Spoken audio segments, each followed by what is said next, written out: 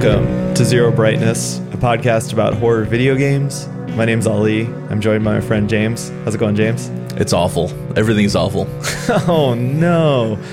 Well, and I think I know what happened. See, I think there's a little bit of a monkey's paw, be careful what you wish for thing going on.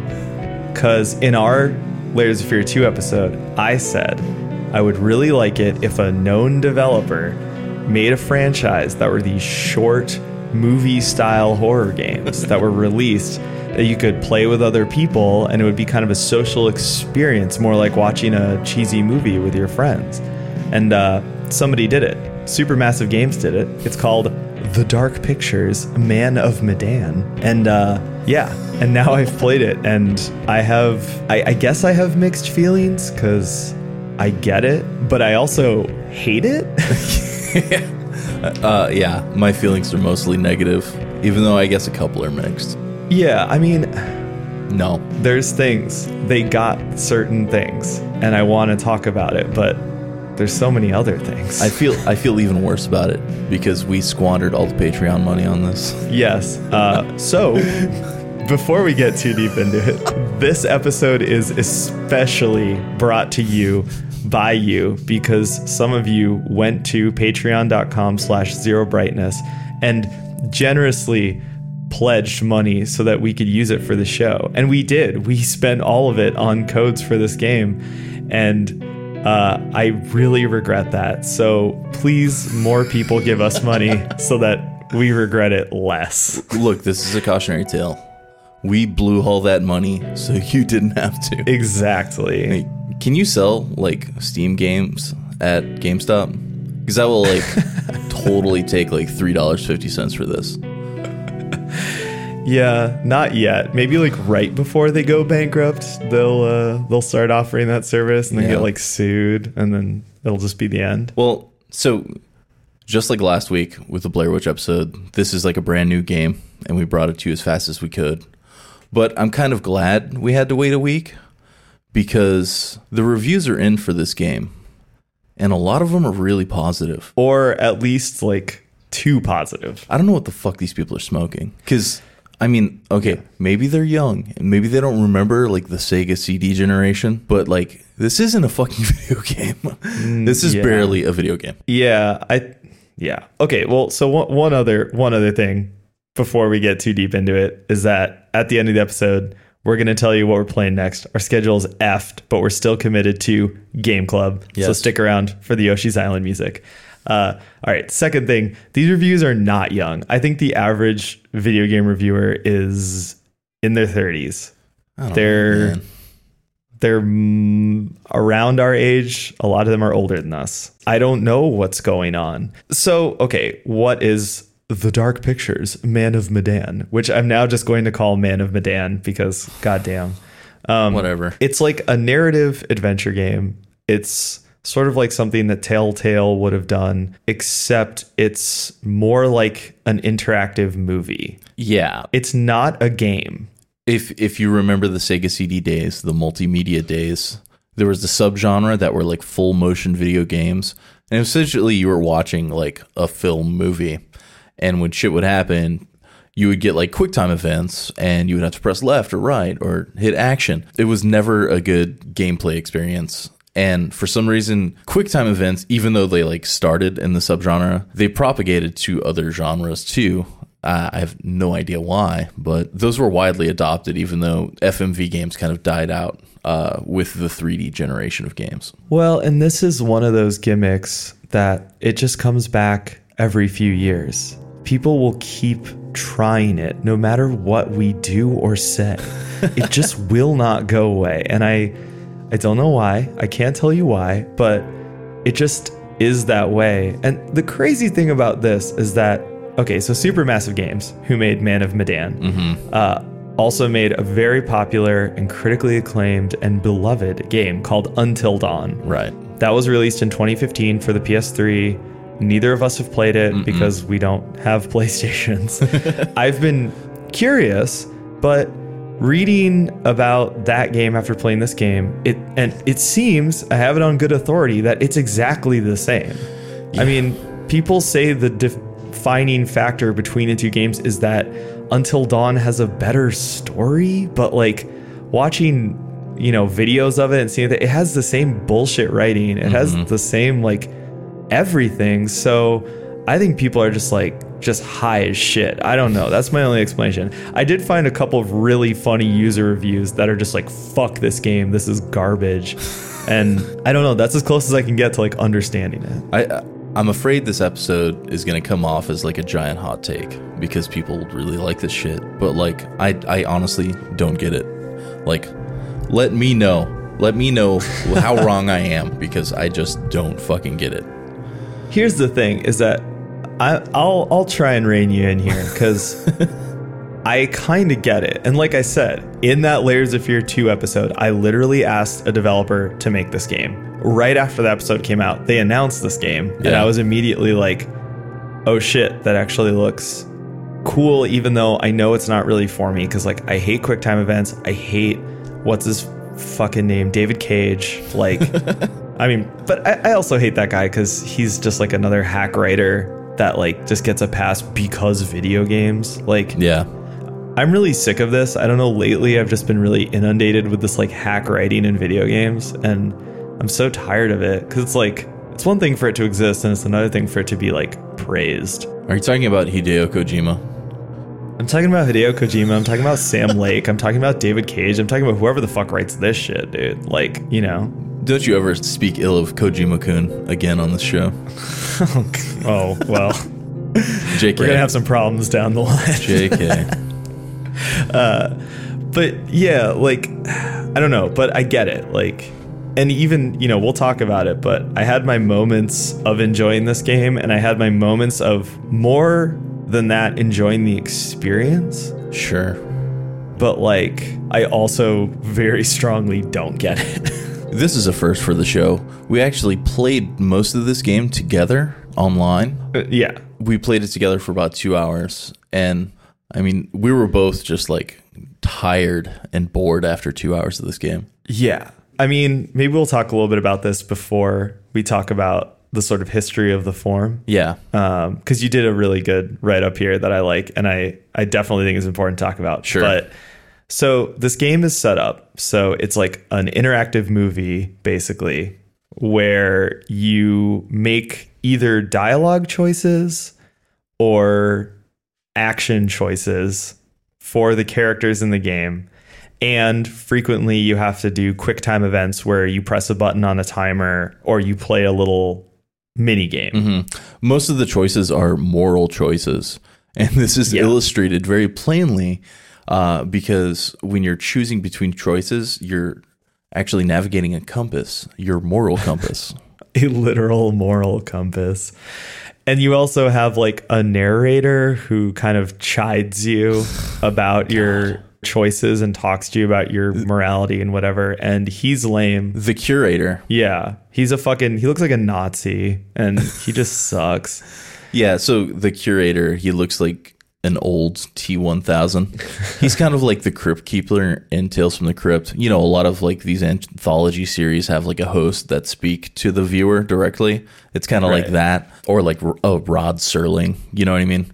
But he's like a really corny and like steampunk looking dude, and he's got like a butt rock theme song, which is awful. Shout out to the band Chemist. You fucking suck. Sorry, bro. Your guitar tone's pretty decent though. So sick tones. Yeah. It's like if like a doom band hung out with Nickelback. Yeah. No, that's exactly what it is. Anyways. But well, hold on. You suck. Hold on though. Hold on. Because you are about to just move on and gloss over the fact that it closes with something even worse, which is a hip-hop version of the bluegrass traditional Oh Death. Yep. Are you going to gloss over the hip-hop version of Oh Death? Yeah. Come on, man. It's really good. I mean, I don't have anything to say. I just wanted to say that it's in there. Who is this made for? I don't know. Like, I feel like it's made for like the kid that feels smart at the trailer park because he's just like smarter than everyone by proxy, but he's like still dumb trailer trash. Damn. The hot takes start. That was projecting. That's just like my backstory. But like real talk, it is kind of a bummer to play some of this shit that you're like, man, I would have loved this when I was like 14. Yeah. I don't know if I would have loved this at 14. Yeah, I don't know if I would have either. But we'll get to that later because I don't know. I have some thoughts on that. Yeah. But like, so the thing about the narrator and the frame story, I guess if you want to call it that, is that I guess Until Dawn had the same thing, but it also sounds like dumb in that game because they cribbed it straight from Silent Hill Shattered Memories. With like the therapist. Yeah, but they did it like campier.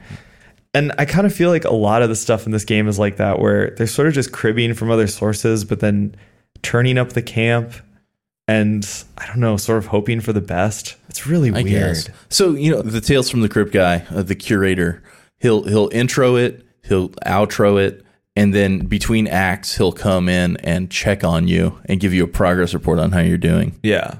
And he'll chide you if you're not doing very well, or if like one of your main characters dies or whatever. Yeah, totally. He really reminds me of that like dorky 90s board game that came with the VHS tape. Yeah. There was a few of those because there was like one that was really popular that I know you're talking about. There's like a guy with a goatee, a British guy who like it kind of went viral with his like videos or whatever. But like there were a bunch of those VHS board games. And Atmosphere, but like fear. Yeah. I think those are actually a pretty good comparison point for this game because they were very cutting edge for their time. They were very enticing, but they were also so unbelievably clunky. Yeah. And like they required so much setup from the player and they required, they were just so slow moving that if you ever tried to play one and you weren't super committed to it, you stopped very early on because you were like, Jesus Christ, can we just go play the fucking anything else? Like, can we go just play 13 Dead End Drive or the Enchanted Forest or like any other fucking like heavy aesthetic board game? Like, fuck this, dude. But so the big hook in this game, beyond, because all this stuff we're talking about was in Until Dawn. So if you're coming into this, I guess the two big hooks are, number one, it's no longer PlayStation exclusive, so the rest of us can fucking play it. And the other is that it's multiplayer focused. So you can play alone, but the game comes with two multiplayer modes. One is just a couch co-op controller passing. Yes. Which is really funny to have as a mode, honestly, because it's like, you can just do that without it. And that's what I did. Yeah. Like me and Monica played it and we just controller passed. But we were playing the single player because it's like, and I read this in reviews that like with the controller passing mode, it's really uneven. So you can like play a scene as a character and it's like 5 minutes and another scene as a character is like 45 minutes. Yep. Like, so I don't really see the purpose of it. The big one though is the online co-op or two player. Yeah, but what do people see in this? There's so many issues. I mean, well, let's just like talk about like what it is because it's kind of baffling. Yeah, right? And like, all right, so I think in like a board meeting pitch, it would probably sound really cool, right? Like, so it's like a movie you're watching together, but since you're like in different places geographically, when one of your characters will break off and have a conversation, the other player might have an entirely different experience, but they're happening simultaneously. Right. But then afterwards, you might link together for a couple scenes, so you'll see scenes together, but then it'll break off again. So it sounds really cool. Like, oh, you can experience the game in several different ways, and for replayability, it's like huge, but what boils down to is like you're on voice chat with your friend that's not in the same room with you, and he's watching a scene that might be really boring, like dialogue or something. And then your friend is playing something exciting, like a shark attacking you or something in the water. And like, so you hear your friend on voice chat, like reacting like, oh, wow, oh shit. And then like, you're just like in some dumb conversation. Yeah. It's so lopsided. And like, I don't understand what they were going for. Like, are you not supposed to have voice chat while playing this? Just want to play with strangers? Like, what's the point? Yeah. No, that is the weird thing. I think you are not supposed to, and you're just supposed to be playing and know that some of the choices like aren't yours. Right. But that's the same as the single player. Because when you play the single player, like if you've played the multiplayer, you know what's going on under the hood, which is that you're seeing certain perspectives, and then there's other perspectives that you're not seeing. And so, like, you can see the end of a scene that you've played previously, right? And you're like, oh, I know what decision they made to have that outcome, but I didn't make that choice. So it's like playing it online with another person without voice chat would be exactly the same as that, except the pacing is fucking horrible. They do give you a little extra in single player, because there's one specific instance of a scene that you saw because you were on the boat and I was in the water. So you saw your scene and I saw my scene, but in my single player playthrough, I saw both of those scenes. So it does give, if you're in single player, you do get a little extra, I guess. Well, and the single player has better pacing. Yes. Because you're jumping back and forth between different scenes and they're truncated. Like, the game still has huge problems with dead space and dead air. Yeah. Like, where you're just wandering around doing nothing, and it's like a really, really big problem in this game. But in single player, it's better, because in the co-op, like, there were parts where I was just like, I didn't know what the fuck was going on and why I was just stuck there, and it was just waiting for you to finish your scene. Yeah. It's super weird, and I don't know what the solution is either. Like, how would you fix the multiplayer? Like, we were talking, like, would it be better with, like, picture-in-picture? The weird thing is they expect you to play it all in one sitting. Yeah, that's the weirdest part, because it's 4 hours. Yeah. You don't have a lot of control in this game, and so it's kind of always going to be the same play length, and it's 4 fucking hours. Yeah. Like, holy shit, I don't do anything like that. I'm just not that kind of person. Like, even watching a movie at like the hour mark, I'll pause it and like get up and like get a glass of water and like just, you know, I don't know. I just don't do things like that. Yeah. So it was kind of nuts. And after 2 hours of that, it was just like, ugh. And I even did like, so the way we played it was we were playing co-op on Steam, and then we had Steam voice chat running. Yeah. So we were talking to each other, and then James, you were on one end. On the other end was me and Monica. Yeah. And so we were kind of all talking and like riffing. And then at one point I was just like, dude, I need to like stand up and like pee and like just like not like, it was like a fucking hour and a half in or some shit. Yeah. And so she jumped in and took over. And yeah, it was like, I don't know. It was so fucking weird. The other thing is that they don't explain shit to you. So you know what? Here's some pro tips brought to you by GamePro over here. I'm the GamePro. Here's some pro tips for you. Number one is that it doesn't save your online co-op games. Which is fucking baffling. It's 4 hours long. Like, how are you not going to save for it? Yeah. Like, I was like super bummed after we logged off, and then I found out the next day that my progress was gone. Yeah. I was like crushed, and it was hard for me to start the game again.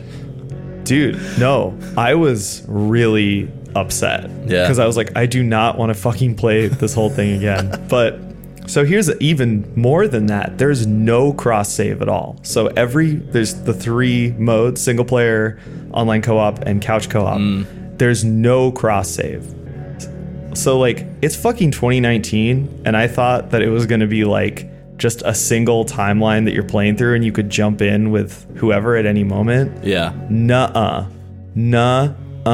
You gotta fucking play it all the way through in one mode before you can access chapter select, before you can continue the game, etc., etc. So you have to fucking play this game 3 times in 3 different ways if you want to have what I just described as what I assumed would be the default mode. Yeah.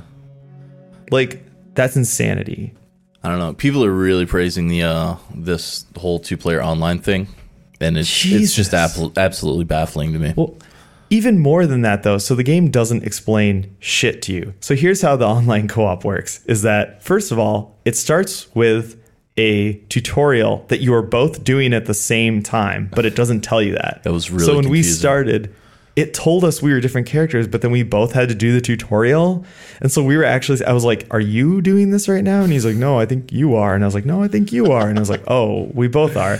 So then after that, in every scene, you're like assigned a different character and you play through the scene as that character. But frequently after the intro, I mean, it's like after the first 15 minutes, you're almost always in separate scenes. And like, there's little moments where you're in the same scene, but that's it. So that was super weird. That was the confusion for us, because we were talking to each other and we were like making fun of shit and like discussing plot points, but we were never seeing each other's perspective or even like meeting up most of the time. And so there were a couple moments where we would be in the same scene, but be seeing different things, because like people start tripping out and like having weird psychedelic hallucinations like halfway through. But like, you wouldn't know that unless you were on voice chat, and we were like explaining to each other what we were seeing, which was like really not compelling. Yeah. Like, it was just really confusing. Yeah, like, but yeah, it was confusing, but then once we figured it out, it was also super not compelling. Like, there was nothing compelling about one of us listening to the other be like, oh, well, now I'm seeing a bunch of zombies. Oh, and now I'm seeing this. Oh, and now I see you, but you're like high. Oh, weird. Like, it wasn't compelling. It wasn't cool. Yeah. I don't know. It was very weird, but it was just really weird to figure out how all this shit worked. And you really, I mean, so I ended up, well, both of us ended up playing the game like 1.5 times, right? Basically, yeah. And which sucked and I didn't want to do, but it was like after that, I did get a bearing on like how all this shit worked, and like figured out that there's no cross save, and figured out that there's no saving in the online co-op, and like, et cetera, et cetera. But it was just like, why wasn't this shit explained to me? Like, it sucked, because it's not like I needed a fucking tutorial. It was like just nuts and bolts shit that I like needed to know, and the game refused to tell me. Yeah. Well, the lack of saving is sort of like a historical part of these like shitty interactive movie games anyways. Right. So they're just going with the old Slam City featuring Scottie Pippen history. Right. Well, why don't we talk a little bit about that history? Because I think it puts this game into some context. Yeah. And also, I just want to stop talking about it for a couple minutes. Sure. So, okay, like, interactive film has been a gimmick, like, forever. Like, we're talking since, like, the post-war cinema. Like, there was this guy way back in the day named William Castle. He was kind of like a gimmick producer. Right. He did a bunch of stuff, like, you know, you might know The Tingler, because Vincent Price starred in it. And then, so like the gimmick with The Tingler was that they like installed motors in the seats in the theaters and like scared people at like certain parts of the movie. Uh-huh. And there was a movie called Macabre in 1958. He did a similar thing. Like his big marketing ploy there was that he would like give people like $1,000 life insurance policies just in case they died during the movie because it was so scary. You know, that kind of crap. But he did a movie in 1961 called Mr. Sardonicus, where you could essentially choose the fate of the main character at the end of the movie. It's kind of funny because, like, apparently one of the two endings never got played because the audience just, like, never chose mercy for the last character. So, yeah, like, that was, like, 1961. You know, after that, there was a ton of stuff, like... Nintendo even made one in the 70s. The original Wild Gunman, not the NES Wild Gunman. It used like basically like film projection, and then like you shot a gun at it. But like the second big wave of like interactive movie or FMV games was the Laserdisc era. It started in the late 70s, and there were several games between like 1979 and 1983, 84. So, you know, like the big one was Dragon's Lair, of course. And it's been like re-released on everything. It's cool because it's like a Don Bluth cartoon that you can quote unquote play. Right. And like a Dragon's Lair cabinet, like sitting next to all the other cabinets of that time was just like incredible to see in the early 80s. Because like Dragon's Lair was like really early. So it would be like next to like Pac-Man and Centipede and stuff. Right. And then you've got like a full motion game playing. It like blew your balls off. Right. Like it was one of those feelings like, how could they do this? This is impossible. I feel like that's always what's driven this genre to a certain extent. Because even with this new game we're talking about, it's like very technologically advanced. And while we were playing it, we kept commenting on like the graphics and stuff like that. Yeah. I feel like that's kind of Yeah. always been a hallmark, because since you don't really play them, you can put all the time and effort and resources into the production of it. Yeah, and Laserdisc technology it was like the first time you could actually like skip between tracks on a disc. Sure. So like, I mean, if you missed the QuickTime event, it would just play the track where you died, right? Right. So like that technology is super new at that point. Yeah. Dragon's Lair has always been, and especially now if you go back and play it, it's like crazy clunky. Yeah, I mean, it even came out on like DVD players. You could play it on your remote from the DVD player. Yeah. It's crazy. Totally. Yeah, Dragon's Lair 2, and Space Ace were all animated by Don Bluth, and they were all like really fucking amazing looking. Right. Japan did a bunch of really cool ones too. And they like, I don't know, I'm not like a huge anime guy, but I love the aesthetics of like early 80s anime. Yeah, totally. So games like Road Blaster and Time Gal look really fucking cool. Are you familiar with Road Blaster? Yeah. Everybody should just like watch a playthrough of that on YouTube, because it's just so fucking bananas. Yeah. It's like a dude like in a supercharged like Firebird, like driving through malls and shit while like people are like running for their lives. It's amazing. Yeah, for sure. Road Blaster is probably the coolest interactive movie / FMV game. Yeah, totally. That would be my argument. But anyways, there was even like a Lupin the Third interactive movie. But the next big one was Night Trap. And it was filmed in like 1987 for a cassette-based console that never came out. Huh. So I think it was like shelved until the Sega CD started development in like 92, 93. And it came out in 93. And Night Trap is sort of infamous because of Joe Lieberman. Yeah, it sparked a lot of controversy because it's essentially a game about like a bunch of like young girls in their underwear like being murdered, and you're trying to like not have them be murdered. Yeah, but it's like really corny and stupid. Yeah, for sure. It's like the most PG-13 like slasher movie ever. Yeah, exactly. We're not talking like buckets of blood and like people getting like murdered to death or anything. Yeah, totally. It's like really tame.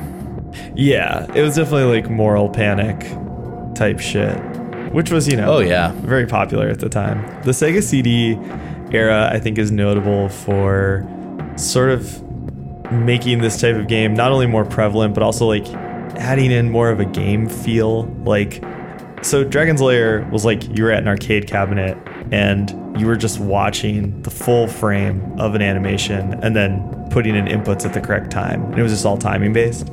Yeah. With games like Night Trap and Sewer Shark, it was way more compressed and shittier looking, but it was like a little full motion video, but there was a big gameplay frame around it, and you had like your commands that you were putting in. So it just has a totally different look and feel, and it felt more like, I guess, playing like a strategy game or something. I mean, yeah, a lot of them were like Night Trap and Double Switch. They were almost like security camera games where you had to like flip between like different security cameras and see different scenes play out in different places. Right, which like weirdly Five Nights at Freddy's brought back a few years ago, but only for that weird like blip. It was really weird, like my nephew being into that and then me playing it being like, this is just Night Trap, dude. Yeah. This sucks. Yeah. Yeah. Yeah, it was a company called Digital Pictures. They really tried to do something with that crap.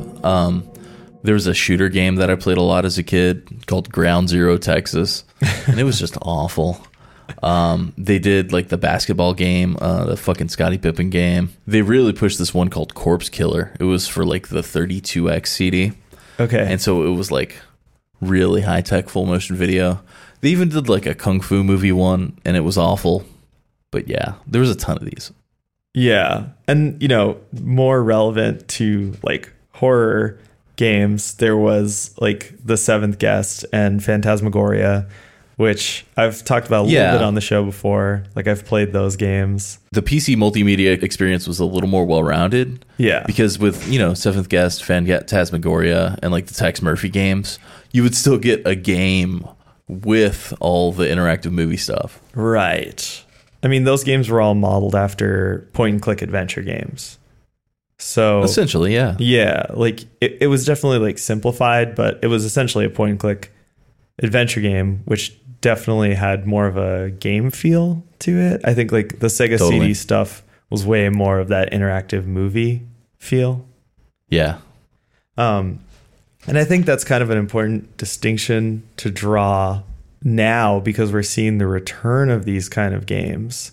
And yeah, well, so the 3D generation just like destroyed the full motion video thing, because everyone knew it sucked. They were just being too nice to say it. But once the PlayStation and N64 came around, like they kind of just died out. And with the PS2 generation, we saw a ton of these, like Indigo Prophecy / Fahrenheit. That was a big one. And that was done by a company called Quantic Dream. right. Quantic Dream and Supermassive, the people that made this game, are kind of like the two modern spearheads of this subgenre. Right. Well, and it's actually, Quantic Dream is a pretty interesting company, because so Indigo Prophecy, or Fahrenheit as it's known in Europe, is exactly this type of game.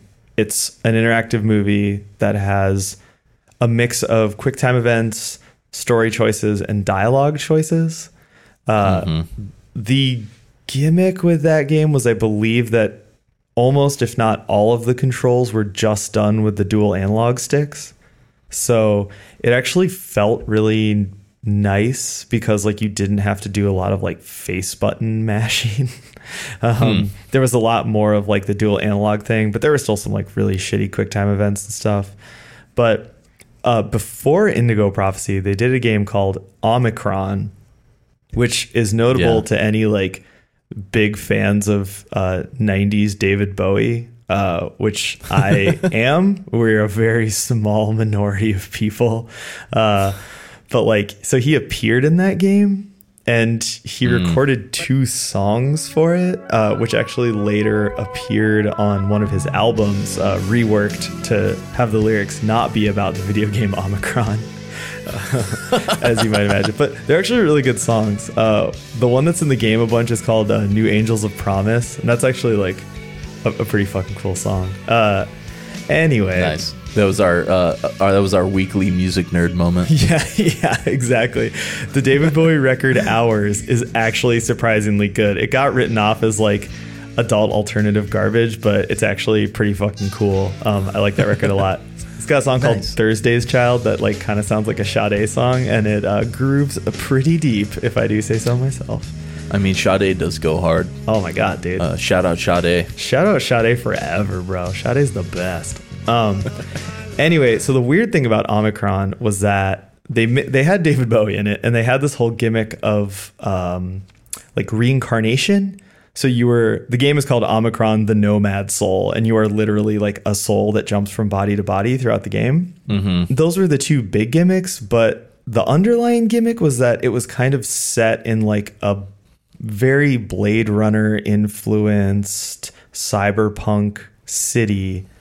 And it had a ton of gameplay systems. So it was almost a GTA-like in a weird way, except it was all about the illusion of freedom, which we've talked about a lot on this show, instead of like being actually free roam. But it had free roam sections.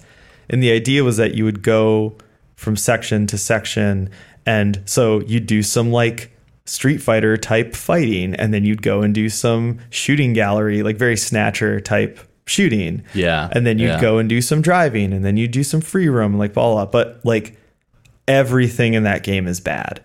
Like the aesthetics are cool, and the premise is cool, and the story is like, it is what it is. It's very hacky video game writing, but like the actual act of playing Omicron is fucking miserable. Like, holy hell, what a fucking miserable game. And so it's like, to me, I mean, I was like a kid, and 2 of my favorite things in this entire world are like Blade Runner and David Bowie. So of course I like, and it was on the Dreamcast, dude. Like, come on, right?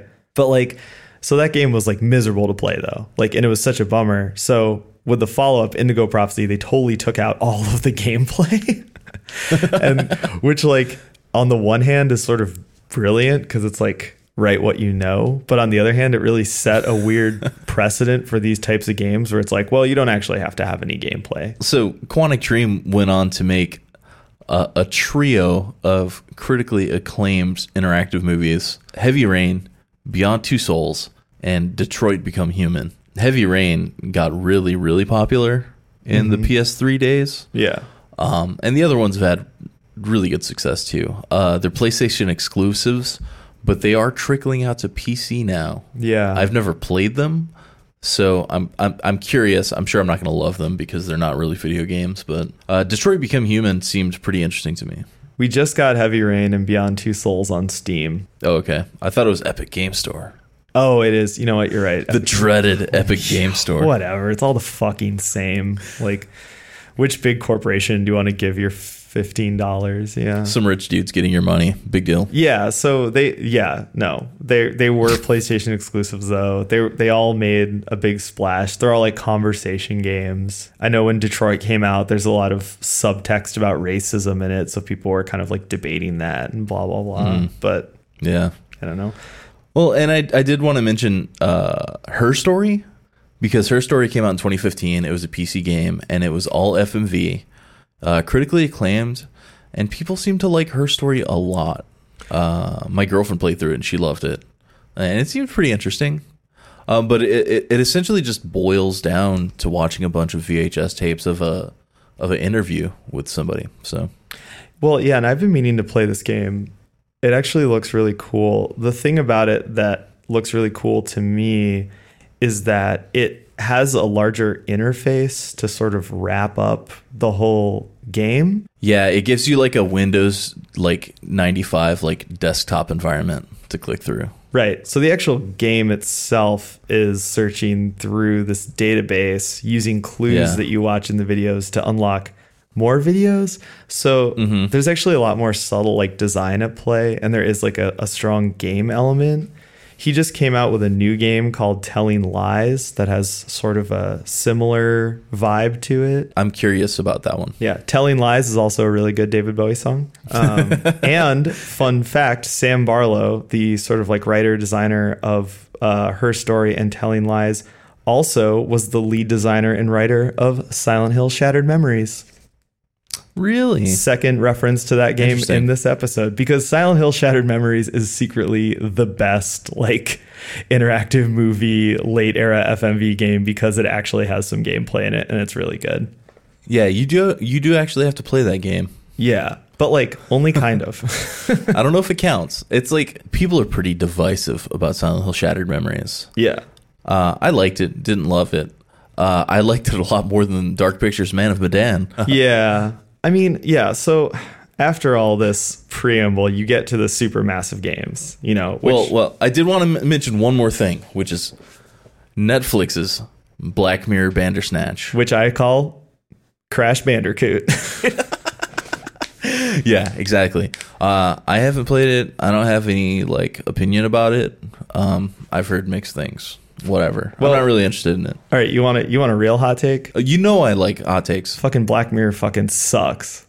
Dude. Black Mirror sucks? Black All Mirror of it? fucking sucks, dude. Like, what a bunch of edgy 14-year-old garbage. Like, what a bunch of moralist fucking pandering. Like, just a show to make people who are just as vapid and empty as everyone else feel superior because, like, they know that their phone is killing them. It's like, dude, everyone's phone is killing them. Fuck off. Like, oh, really smart point. Like, go read some Philip K. Dick. Like, that's some actual, like, thoughts, dude. Like, fuck that shit. That shit drives me crazy. That's your weekly hot take, ladies and gentlemen.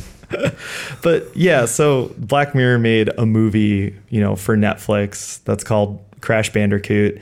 And like, what's funny about that is that it has almost all of the same issues that these supermassive games, and specifically Man of Medan, has, right? But they're not games. They're not movies. Yeah. They're not good. The pacing's ruined. I don't know. Yeah. It all sucks, right? The pacing Everything sucks. The big thing is like the pacing is fucked, and there's these really, I don't know, there's no elegant way yet to make something like this. Because like when people were playing it on Netflix, they were just like, wow, this is like kind of clunky. Like when you're making a choice, the characters just like stand there and like Yeah.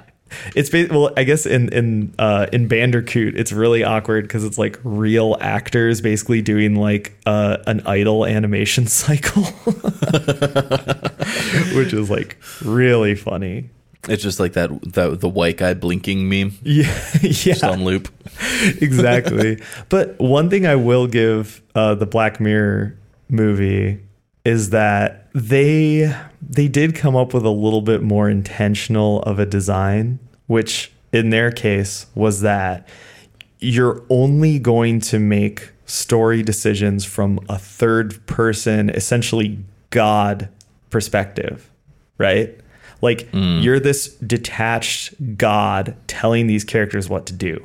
And they leaned into this design choice so hard that they put a subplot or like a story path you can follow on a given playthrough where the main character and one of the like secondary characters in the movie realizes that they're in an interactive movie and that there's like a God telling them what to do. The reason that I think that works better in this context is because when I was playing Man of Medan, like you inhabit a different character in every scene, right?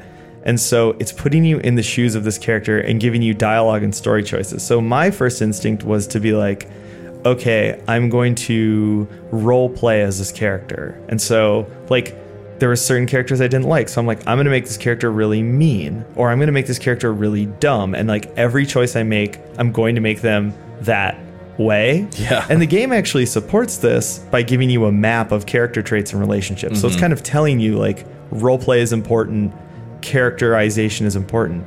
Yet it then totally contradicts it with like mandatory cutscenes where the character will totally go back on that. Yeah. So like, for example, you can role play one character as being really suspicious of another, but no matter what you do, he always has a scene where he apologizes to that character. Right. Exactly.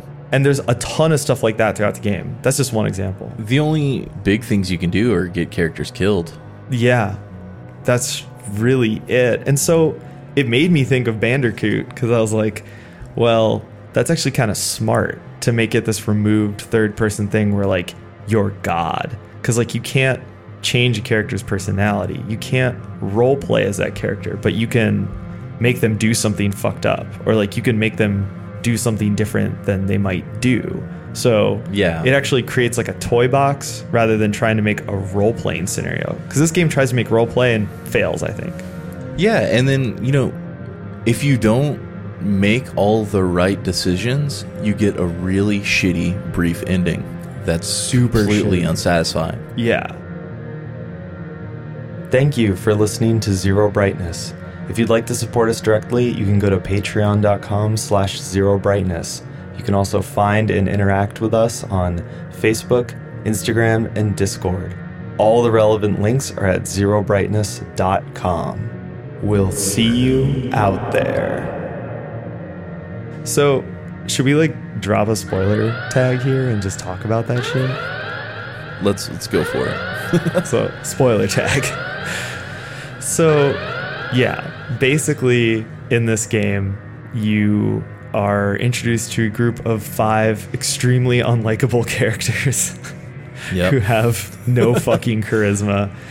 And then you are thrown into a bunch of scenarios where you're making decisions. And the frustrating thing, like I said, for roleplay is that the game always contradicts you. But it kind of does that plot-wise too until certain key moments. So like you can fail constantly and not lose any characters, and then get to like a key moment that you don't know is a key moment and kill like everybody. And so I actually got best outcomes for a bunch of characters, but then like fucked up on one character and got the bad ending. Yeah, like it's weird because QTEs are so easy to fail, and a lot of them that seem really crucial end up being inconsequential. But then you'll ace a bunch of QuickTime events and you'll fuck up one and it'll like kill the character. It's really weird. Yeah. And since I guess we dropped the spoiler tag, I could talk about how I killed my character. There's this one character, he's like a total Chad. And at one point, you can escape by getting on a speedboat and driving off into the sunset without talking about any plot. Anyways, while Chad is starting the boat, he's getting shot at. And as he's driving away, you can get hit by a bullet. Like, I passed, like, all these QuickTime events, and then I failed at the one where he gets hit by the bullet. And he just, like, dies as the speedboat speeds away. And then so, like, my ending totally sucked. And after the ending, I get to see his, like, eyes being picked out by birds, which was pretty cool. But, Yeah. you know, it just ruined the ending. So I got the ending was like, basically everybody else was like, oh, my God. Where's Chad? And then you see Chad's eye being picked out. The end. Chad's dead as fuck. The end. So I had the same thing, but before I talk about that, I have to talk about this, which is that we, on our playthrough that we did together, we hated all the characters so much that Yes. We came up with like derogatory nicknames for all of them. Oh, yeah. So here's the cast of characters. The first characters you meet are two brothers. Yeah. Now, I was calling the big brother Brad, which is actually the little brother's name, but the big brother is like a total Brad. Like, Yeah. he's just like, he's a blank slate. For some reason, he's the one character whose face like never shows emotion. Like, all the rest of them have a lot of animation, like complicated animation in their face, but for some reason, he just has like a stone mask he wears all the time, even Yeah. as he's like saying shit that's emotional. Like, his eyes are just so dead. But so I was calling him Brad, and then his little brother I was calling the nerd, because that's literally his only character trait, is that he's a fucking nerd. I called And, him Urkel. Oh, yeah, that's more appropriate. But I was just literally calling him the nerd. He fulfills the nerdy horror movie guy stereotype. Yeah, exactly. So then there's two more characters who show up, and they're a brother and sister. Chad is the brother because he's just a total bro. His real name's And, like, Conrad, but he's a Chad. Yeah, Conrad even sounds like Chad. I was like, dude, I'm just calling him Chad. Yeah. And then the sister, who is the big brother's girlfriend, has like a really small face, but like really insane teeth. Like, they made her teeth too big, so I Yeah. just started calling her Teeth. It works. And then, yeah, and then there's the captain of the ship whose name is Fliss, and she's kind of the only like okay character, so I just called her Fliss. She's really sassy. Yeah, so in my playthrough, I like Chad got away, and then everybody was in the boat, and like I got everybody to safety except there's a scene where Big Bro Bradley like starts tripping out while trying to get this part you need to escape on the ship. And like basically a monster attacks him, and you have the choice to either, and you're hallucinating clearly, but you have a choice to either stab yourself because you're hallucinating about like rats coming out of your stomach, or stab Wow. the monster, and then the monster turned out to be Teeth, and you just like murder Teeth. Well, she had it coming. But what's funny is that, I mean, yeah, she's like the worst character. But like, what's funny is that I think the reason I got that is because I decided to make Brad and Teeth like break up and have like a horrible relationship the whole game. And which is actually extremely easy to do. It's actually harder to make them like stay together. Dude, but if love you is do hard. that, yeah. Love ain't easy. If you do that, the game makes makes one of them die, and then you get this really abrupt bad ending. And the ending is so weird and abrupt. Monica and I both watched it, and we both just were yelling like, "What? What? It's what?" very stupid. Yeah. All right, so So let's back up here. Okay. Okay. We've got we got the two brothers. They're nerdy one and the jock. And then we got the brother and sister. Teeth and Chad. Right.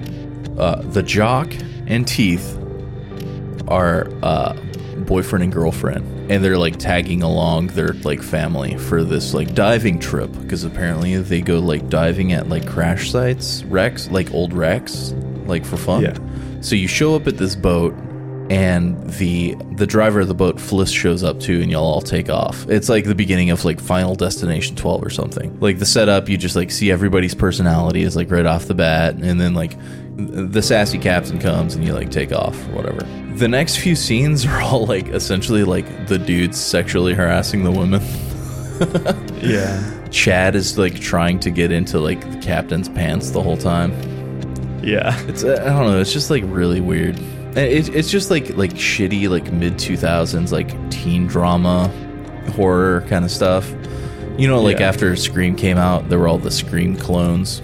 Yeah. I don't know, it's got that kind of For vibe sure. for me. No, totally. I don't know, just like right off the bat, like all the characters are off-putting, like for one reason or another. They try to make them like complicated with emotions, but they all just like feel like horrible people. Yeah, totally. I didn't like anybody. I thought the captain was like cool, but even like it's partially the characters, it's also partially the characterization, because like the first time I played it, when I was playing with you, I made her just like really mean to Chad because he was like, he was just like sexually harassing her. He was like literally trying to get into her pants like 5 minutes after meeting her. Yeah, and like propositioning her for sex, and so I just kept being like really mean to him and just being like, no, like fuck off. But then like the second time, I decided to like see what happens if you're not super mean. Like if you just don't always click no, but you click some like moderate answers, it immediately railroads you into her like hooking up with him. Really? Yeah. And so it's like, it's really weird where it's like, I don't know, the characterization is just really inconsistent and flimsy, and I get why. It's because they're basically making a choose your own adventure novel, but like that's also like why you don't make a game a choose your own adventure novel, because it's really hard to have good characters and a good plot when the plot has to be multivalent like that. But yeah, I don't know. So I mean, the game kind of boils down to you having these conversations with people, and then in between the conversations and moral choices, you can sort of walk around in like a little bit of like a Resident Evil 1 style. Oh, it's so like bad. Read notes and like look at pictures and maybe like spark up conversations with other NPCs. But it's like the most shallow version of that ever. Yeah. Because like, you know, the things you can interact with are like super shiny, and then there's just characters. But like, it's really like animation first, because the controls are like really chonky and unresponsive. They like really push everything on the animation, but since it's so unresponsive, you actually like end up controlling the characters funny, and all the animation just like looks really goofy. Yeah. Like just as a viewer, just like watching somebody play it, like it might look really stupid unless they were like trying to play it in a cinematic way, you know? Yeah. No, it looks like shit, and they're worse than tank controls, because like, okay, obviously people don't like tank controls because they're like quote unquote unresponsive, but in this game they're unresponsive because they're trying to cycle through all these really dense animations.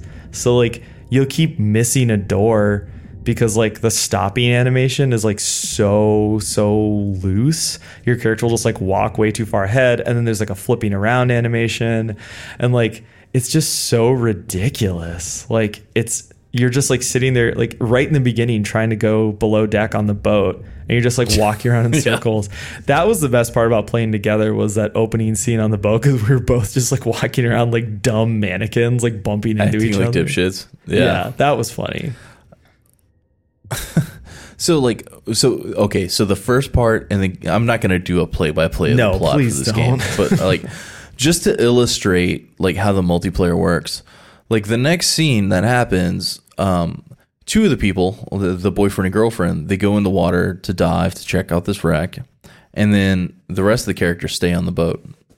And so in our playthrough, I went underwater and did this like little mini adventure, super linear, but like you're checking out artifacts in the underwater thing, and like you find a dead body and you find some like cool evidence or whatever, and then like the guy like proposes to the girl, and he can either say yes or no, and that'll change the outcome of the game later.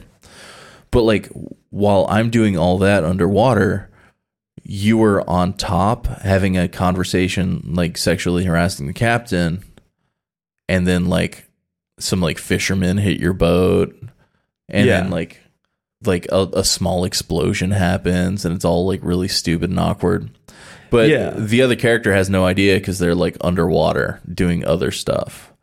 But we were both in voice chat and we were doing different things, and it was just like a fucking mess.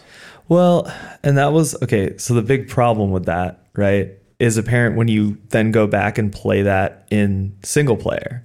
Yeah. Because like in single player, you only see the relevant parts of those scenes. Like you only see the parts that you need to see, and you get all the context and you get all the story that you need. However, when you play it in multiplayer, you realize that they actually took the time to fully flesh out every scene in the game so it could be seen from two perspectives. But the stuff that they added isn't interesting, and it's super fucking boring.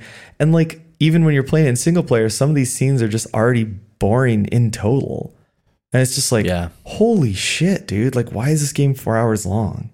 And yeah, and why can't you save in the middle of it in online multiplayer? Like, you should tell people whether to use voice chat or not. Like, should you even bother playing with your friends, or should you just play with randos on the internet? Like, how much can they affect it? How many times are you supposed to play through this to get all of it? You know, a lot. Like, I couldn't understand being a completionist with this game. Like, I would have to see like the same bullshit scenes how many times to see all of it? It's like, fuck that, dude. Yeah. I don't want to watch Dude Where's My Car like 12 times, you know? Yeah, I think they expect you to play through this like 4 to 6 times, which is... That's crazy to me. Insane. But that's the other thing too. We've talked about it with every other type of horror game where it's like, if you want something to be built for replayability, make it shorter. This quote unquote game that is actually a movie is as long as some Gen 1 survival horror games. Why is this not the length of a movie? Why isn't it 2 hours long or 90 minutes long? Why is it $30? Like, it's longer than Onimusha. Yeah, that's what I'm saying. And it's like, it's totally fucking baffling, because it's like, you're clearly pulling from movies more than games. You're clearly shooting for the experience of like a movie that somebody wants to watch over and over with their friends and with different friends just because it's fun. But like, and it does like market itself as like a couch movie. Like, there's even special features. You unlock special features, and it's like behind the scenes stuff, and it like takes itself really seriously. There's even a short documentary about the history of anthology horror and all this shit. They should have did it about like the history of like the shitty interactive movie, because that's what it is. Like, these have never worked, and it's never good. The pacing sucks. It just feels cut up, copy paste. Especially later in the game. Okay, so the big thing with the game is that like, you're attacked by pirates. The pirates are bad guys, and then a giant ghost ship shows up, and y'all get on the ghost ship, and y'all survive. Whatever. Right. But like, the ghost ship looks like, a lot of the parts of the ghost ship look very samey. Yeah. So a lot of the scenes, when you switch back and forth between characters, they feel like cut up, like they could be played in any order, just like Dragon's Lair did with like the randomized rooms that you would get to. Right. I don't know. It's just weird. It's not good. Well, yeah. And it's so Sega CD. The big problem with this game is that it never settles into a rhythm. And personally, it made me like physically uncomfortable, because you would watch a movie for so long and nothing would happen that your body would relax. And then like a QTE would jump at you, and then you'd suddenly be like, oh shit. Like, and then the same thing would happen with like watching a movie for a really long time. And then it would jump to you controlling the character, but you wouldn't know that. So you'd just be like standing there for like a minute, and you're like, oh shit. Like, sometimes an icon pops up. It's the same thing with the icons. Like, you'll be walking around and it looks really cinematic if you get your character to stop like running in circles. But then like, you'll walk past a door and a giant fucking A button like shows up on screen, like a big goofy green A button that's like the size of the door. And it's like, I mean, and so for me, this is where you go, big red arrow. Yeah. I mean, for me, it's like, if I'm watching a movie, my body like relaxes, and if I'm playing a game, it can relax, but you have to get into like the flow of the game, and you have to know. So like, with a normal game, it's like, you have to keep your hands on the controller. With this game, I didn't get that feeling, so I'd be like, holding like a glass of water in one hand or a cup of coffee or something, and then like it would suddenly be like, press this, waggle this, and it's like, what the fuck, dude? Like, I'm drinking a cup of coffee because I'm watching a fucking movie, basically. Exactly. Like, what the fuck? You're like, are you gonna clutch your Xbox controller for 4 hours while like chilling on the couch watching movies? Yeah. Like, No, is this supposed to be a chill experience, or are you supposed to feel tense because you're gonna like come up to a QuickTime event eventually? I mean, that's what I mean. They don't balance that. They don't ever get to like a place of parity between those two ideas. It's just a really horribly unbalanced mess of an experience. like, since it's a video game, it feels like it has the budget of like a huge blockbuster Steven Spielberg movie or something, right? Right. I think I even made like the comment that it looked like Indiana Jones 4 or some shit. Yeah, totally. And there are definitely points where like we're getting to uncanny valley like style like graphics. Like, it is a beautiful game, especially the close-ups of the characters when you can see their pores and their skin looks like a little translucent. You feel like luminance coming out of their skin. That kind of stuff is like really incredible, but it's just not a game, you know? It's got this huge Steven Spielberg style budget. The writing that it's built upon is like Final Destination 12. It's just so bad. Like, you know, it might even work better if they like tried to make low budget shitty movie style things. Like, would this work better as like a trauma movie, you know? Like something that's written bad and you know it's bad, you know? I think it would work better if it took itself less seriously.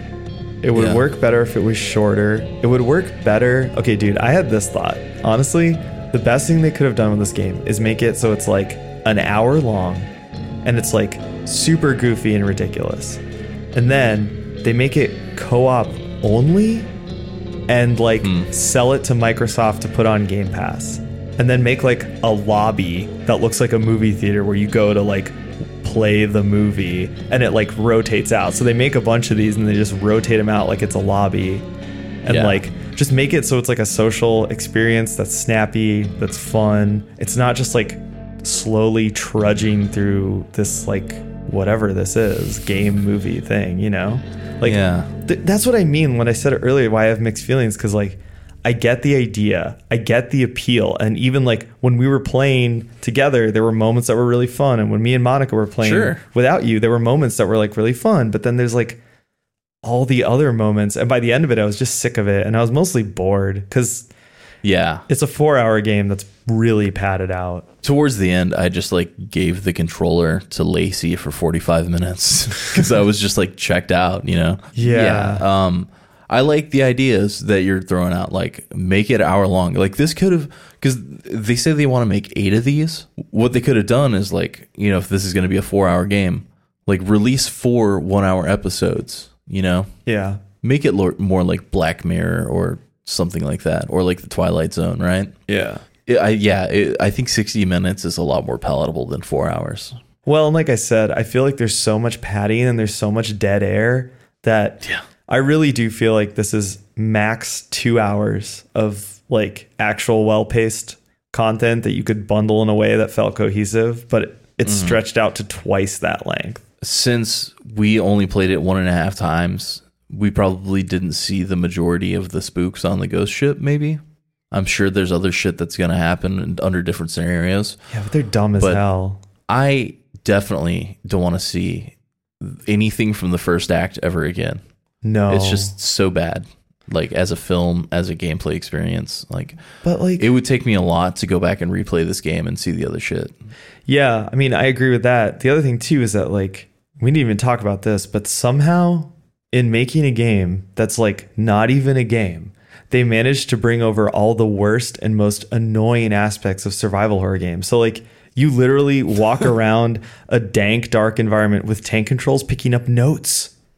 It's like, what in the actual fuck? Like if you're going to take anything from survival horror games, wouldn't you take the exciting parts or the atmospheric parts but like picking up notes and like the fucking button prompts to like open boxes and pick up notes and shit. That's like a 3 button press cycle. Yeah. And it's you like, have to press A to interact with it. and then like your hand hovers over like the door handle, and you have to press the right trigger to pull open the door handle, and then there's like a novel inside, and you have to press A again to like pick up the novel. Well, and you have to press hit up. right trigger again to open it. It's just a shit show. It's a shit show, and what's the best ones are the ones where it's like leading up to a jump scare, but it's like they've sucked all the tension out of it because like you keep opening and closing the coffin lid or like just doing things wrong. It's just comical. It's like they took the worst parts of movies and the worst parts of games and they sewed them together. Most egregiously, I didn't get spooked at all. No, it's like really low grade jump scares. Yeah, it just has like a really like juvenile like feel and overtone to the whole thing, like very PG-13, even though like there is gore, and I saw a dude get his like eyes pecked out by birds. Like it really has like a teeny bopper kind of like, you know, feel. Well, and that's what's even more confusing about that is that I read an interview with the developer or one of the developers where he was saying that the way that they came up with this anthology series was they made Until Dawn, and then they were like, we want to make more horror stuff, but we want them to be all different like subgenres and aesthetics. So they made like a giant master list and then started making stories based off of entries on that list. So it's like, what is the fucking genre of this? Like here, it's a like kind of a shitty teen movie, but it doesn't really have that vibe because it's not fun enough. Yeah. It's kind of a hostage scenario in the first part, but then that goes away pretty quickly. And then it becomes like a ghost ship movie, but then even that is confused with the hostage scenario. And then at the end of it, in order to get like a satisfying ending, nobody is supposed to die, which is like, what the fuck horror movie ends that way? What horror story ends that way? What movies are they watching? The Disney Channel? Like, what the fuck? I want that like one girl like covered in blood like running from the house to like jump on a redneck's truck. That's what like, I mean. Being chased by Leatherface. Yeah. Okay, this is how depraved this game is that I'm actually asking for it to have tropes because just what's in there is so worthless. Like, dude, I mean, like you lose fingers in Outlast. Come on. Yeah. I mean, that's what I mean. It's like, what horror stories are they influenced by that this is what they came up with? Like, what genre is this supposed to be? Like, it's just not fucking good. It's not good. You know what it's like? It's not like a teen movie. It's not like Final Destination, like crappy VHS, like fun late 90s, early 2000s horror movie. It's like those weird movies that pop up on Netflix that you're like, what is this? And it's just some weird, like dawdling, unscary horror movie that's like poorly written and poorly made, but it like had kind of a high budget, so it sort of looks passable and like was clearly made with a real crew and gear and stuff. But like, nothing good happens. It's totally unmemorable. I've watched dozens of those movies, and every time I either shut them off 20 minutes in or I watch the whole thing, and then I'm like just baffled that I somehow did that. This is like straight to Hollywood video DVD. Yeah, like, this is straight to Netflix. Somehow has like a crazy budget. Like, who bankrolled this? I think just like the FMV games of old, there has to be an understanding that like there's that cutting edge aspect where people are like wowed by the graphics and wowed by the concept, and people are just gonna get taken in by it because of that, which is like a bummer because it's just stupid and it sucks. And it's funny because this is like one of the oldest video game gimmicks. Yeah. Like Laserdiscs came out in the late 70s, you know what I mean? And this has been done like several times through different video game generations. Yeah, totally. And it's just simply never worked. Yeah, it's not good. But I don't know. We might be dumbasses because people love this shit. So. No, we're not. This is fucking stupid. And I don't... I mean, okay, here's the thing. Like I said, I get the appeal. And like it if you want to like it. But also, don't argue that this is even a fucking video game because it's not a video game. Yeah. And like, also, I guess like, you know, just admit that a lot of the stuff about this sucks. Like, that's why, I don't know, these reviews are just like blowing my mind because it's like, no, don't just copy and paste the press kit. Like, really explain to me what the appeal is, because that's literally all I'm seeing. It's just like, well, I liked Until Dawn, and it's a lot like Until Dawn. And it's like, what? What is that? Yeah, I don't know. If this was just a movie, it would be a movie I would never watch again. Yeah, absolutely. And this is a video game I will never play again. Somebody please buy it out of my Steam library. Is that legal? Can I sell things out of my Steam library? Like the trunk of my car? Yeah, I don't think so, which is a shame. I don't want it. I don't want it in my Steam library. And I feel a lot of shame for spending all the Patreon money on Dark Pictures Man of Medan. Yeah. But maybe I did y'all a favor. Maybe this is a cautionary tale. Yeah. If we can keep one person. We know better for next time. Yeah, if you want us to play the Dark Pictures 2, whatever the fuck that's called, you're going to have to send us some Steam keys. 'Cause I ain't touching that shit with a 10-foot pole. Yeah, real shit. Unless it's like really tight. It's not gonna be, dude. They've already made this game once before. They're gonna keep making the same game. It's gonna be the same every time. It's crazy. Crazy. Yeah, the next one stars the guy from Midsummer with the crazy forehead and eyebrows. I still haven't seen that movie. Oh, it's pretty tight. I liked it. I know, I need to watch it. I was kind of on the fence about what's the other one? Ari Aster movie? Oh, Hereditary. Hereditary. I give Hereditary like a 4 or 5. Yeah. Midsummer's pretty good. Maybe like a high 8, low 9. Yeah. No, I gotta watch it. Yeah. It's not The Witch, but it's pretty good. Yeah, for sure. But what is, you know? Yeah. The Shining. Yeah, fair. Anyways, we've merged from talking about shitty video game movies to good movies. Maybe we should shift to Game Club and talk about some games. It's Game Club. So, what is next? like we discussed in our last episode, we fucked up our release schedule with new games, but we're back on track. Next week is Eternal Darkness, the long-awaited debate. I feel like this is like a pay-per-view moment for us. Like, finally. Yeah. It's been teased for like over a month. Yeah, I know. But it's going to be worth ruin Ollie's childhood. It's going to be worth it. You guys are going to like it. It's fun. Fun in the same way watching a car crashes, but it's fun. After that, Alan Wake, which is... Speaking of car crashes. Yeah. Maybe a little bit closer to this week's episode. It's going to be another hot take episode because people fucking love Alan Wake. Yeah. Well, why, gamers? Why? Yeah, send us an email. Let us know, gamers. Yeah, I'd love to know, because woof. Anyway, then after that, we have a very special episode. Very special. We had Whitney Chavis on as our guest, and she was kind enough to grace us with her presence and discuss Deadly Premonitions. We've got a fucking part 3 on Deadly Premonition just in time for hopefully that patch to be out. Maybe you'll be all hyped up and playing the game on your Nintendo Switch. And, you know, speculating about Deadly Premonition 2. So we're there for you. We're there to feed the fire. Get on Twitter and harass Sweary65. No, he said specifically not to. Hashtag patch it, Sweary. Dude, he actually had to make a tweet where he was like, please don't harass me. I'm not developing customer support. Yeah. Yeah.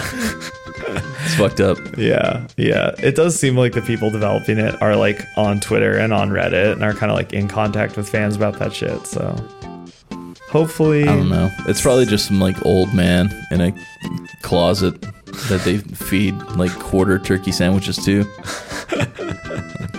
Shit ain't never getting patched, bro. No, dude, we're getting it. Don't say that. Come on, man. We're getting that patch, ladies and gentlemen. We're getting it. You heard it here first. Game Club. Game Club.